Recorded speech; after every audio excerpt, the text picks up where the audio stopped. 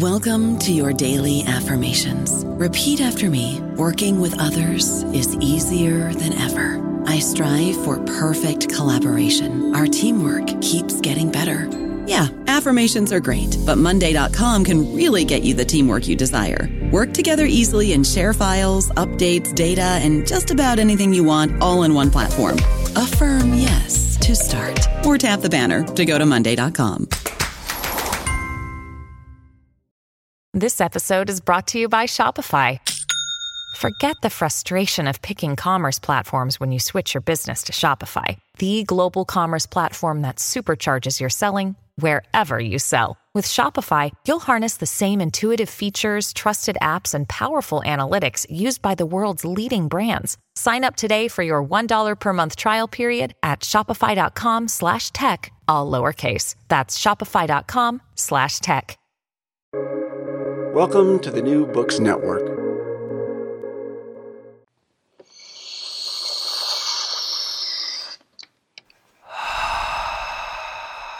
High Theory.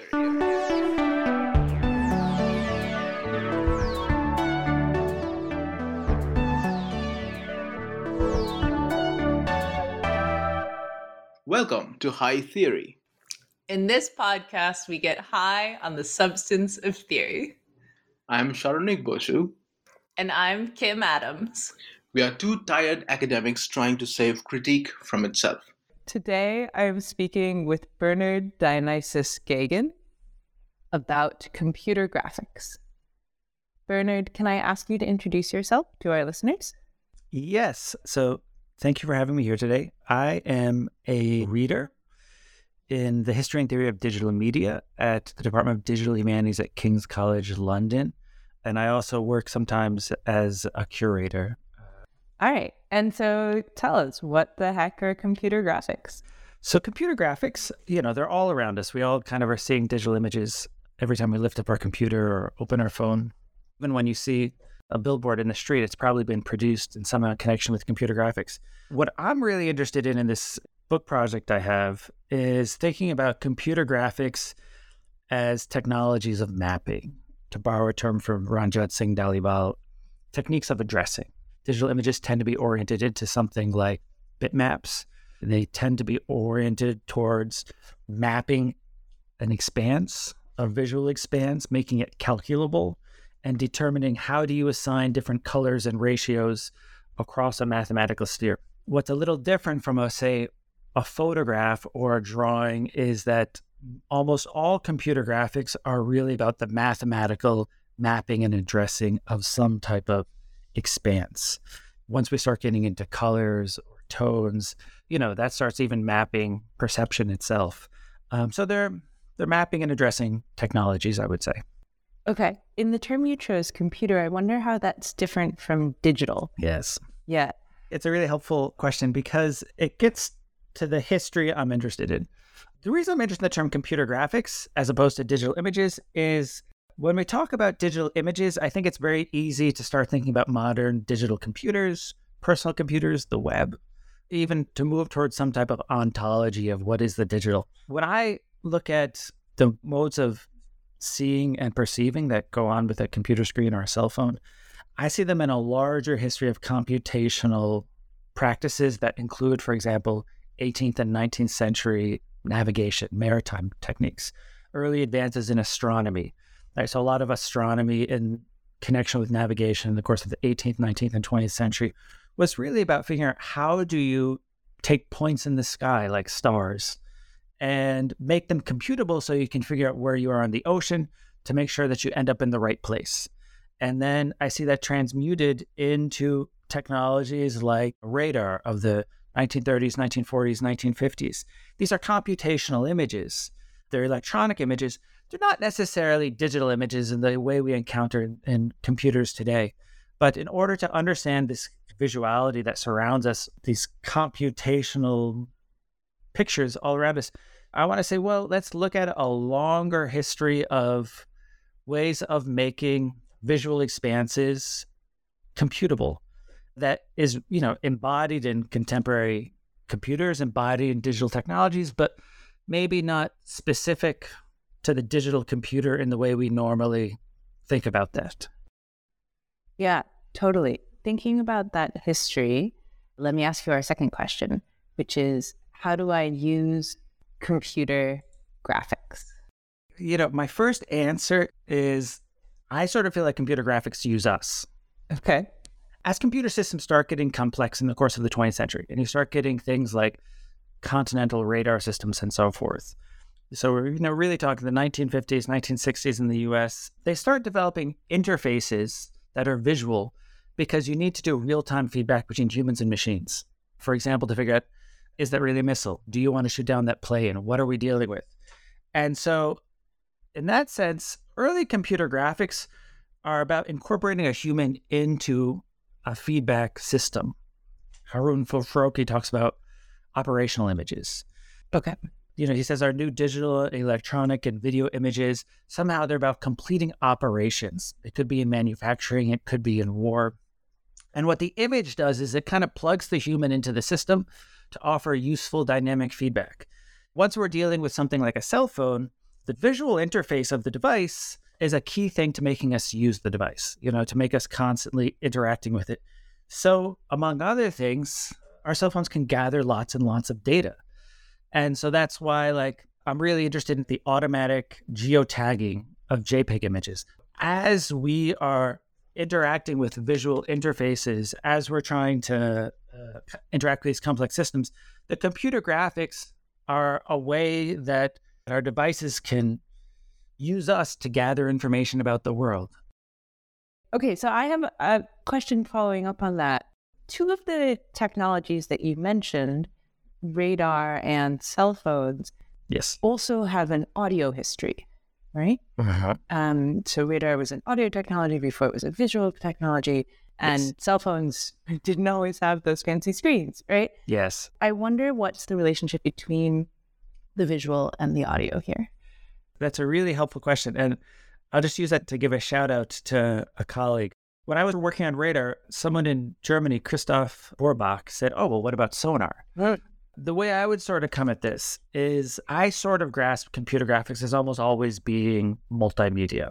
So when I write the history of radar, I'm really interested in how early control technologies, say in the course of World War I, they had this famous Sperry battle tracer system that you could use to target and locate enemy ships in the 1910s. And it had a team of people distributed across the ship, some of which were doing visual spotting, some of which were listening for something like splashes in the water, so you could tell when you shot something through the air. Okay. You could tell by counting seconds how far it went and where it landed. So you had visual techniques, you had audio techniques, you had a lot of cognitive operations. And out of this complex system, you have a system of targeting that, to speak in a kind of old school Latorian term, the obligatory point of passage is graphical interfaces. Okay. I'm really looking at what's mostly a kind of totalizing system for incorporating human judgment into computers through, multisensory apparatus. And I'm trying to say, we're getting notifications from our cell phone all the time. It's buzzing, it's beeping, we're responding to it. Most, not all, most of our reactions to these are we look at it, we visualize, we start clicking back and forth. Maybe we feel something vibrate in our pocket. And again, the primary point of passage is that visual graphical interface, that graphical user interface. Mm-hmm. But exactly what you're saying, sound, touch, very, very rarely smell. I'm going to make a footnote here. I don't know whether this needs to be cut out or whether this is actually one of the more interesting anecdotes. Yeah. One of the things I love about early computerized radar, late 50s, early 60s, the operators' screens for the SAGE defense system used by the U.S. military had ashtrays in it.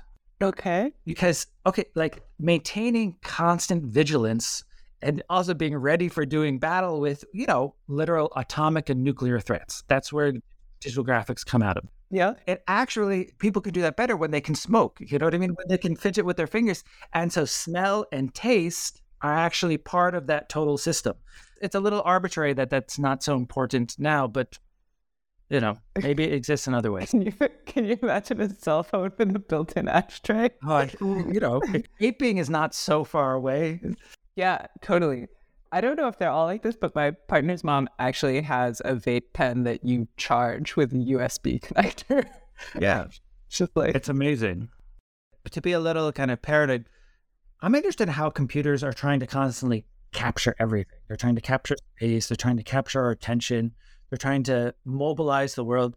And to me, there is something about the cigarette becoming a quasi USB device that's a little electronic that feels to me about something about this tendency of computers to kind of plug all the senses of the world into their network in a strange manner.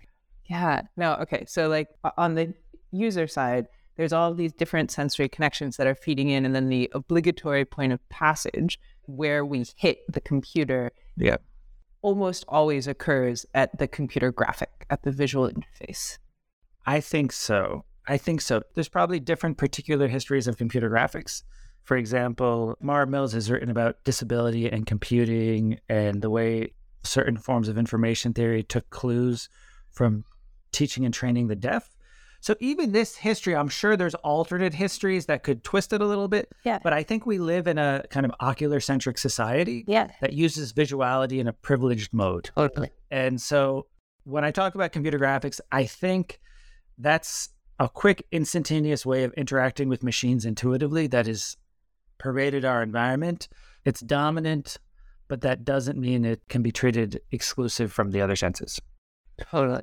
Let me ask you our final question, which is, how will computer graphics save the world? So what I would emphasize to be more like, how does it make a world? Okay.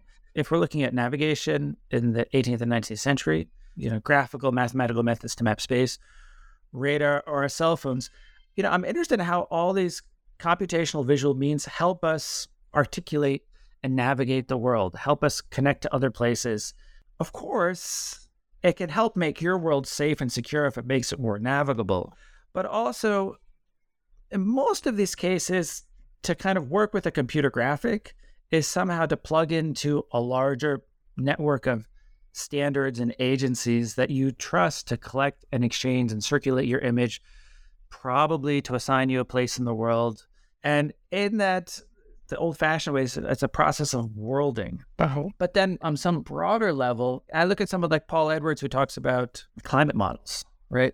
The only way you can get an account of climate change is if you have some type of belief in these global information networks that are modeling our world. And for that, we need to have a little bit of trust and belief in information. We can't think these are all just simulations. We can't just think it's not real because it's technical and artificial. Yeah. Part of me believes that in order to care for our world, in order to confront the way in which we're all in a kind of planetary, highly fragile network, we need to have some way to work with these graphics to recognize their tenuous but quite real reality and have a grasp of how that ties us all together in a common endeavor.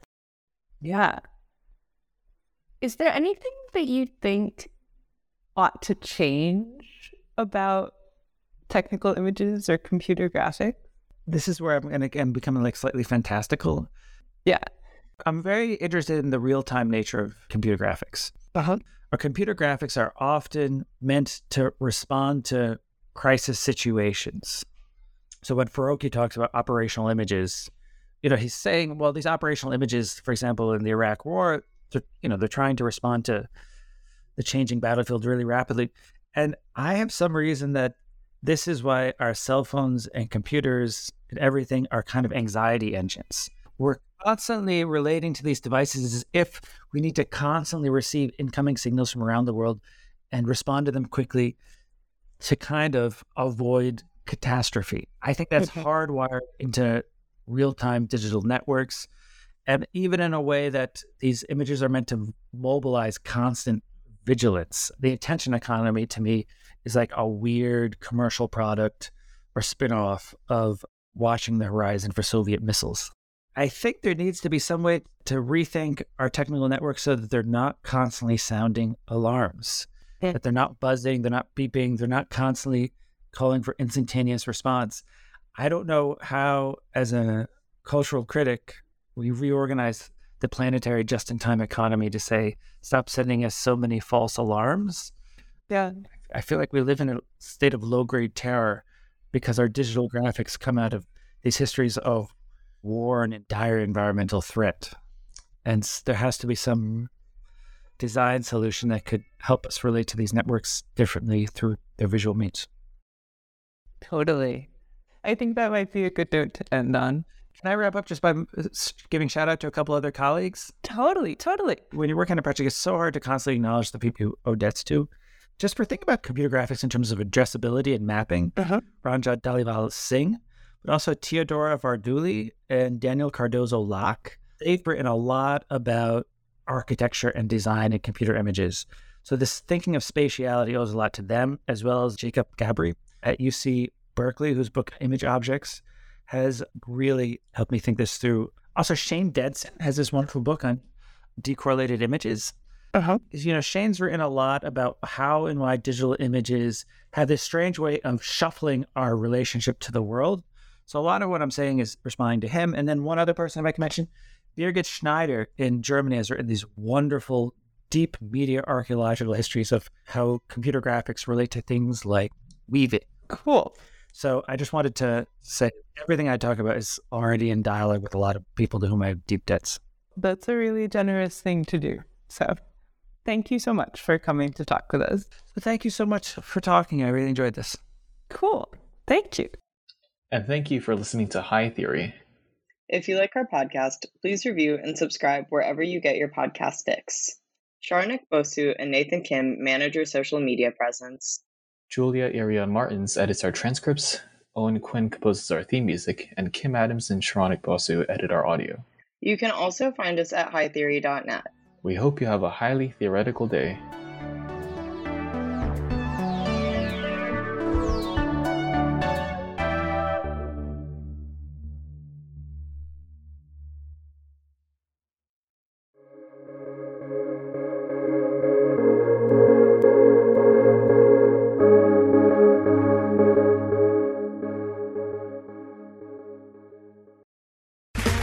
Okay, round two. Name something that's not boring. A laundry? Ooh, a book club. Computer solitaire, huh? Ah, oh, sorry, we were looking for Chumba Casino. That's right, ChumbaCasino.com has over 100 casino-style games. Join today and play for free for your chance to redeem some serious prizes. ChumbaCasino.com. No purchase necessary. Void where prohibited by law. 18+ terms and conditions apply. See website for details.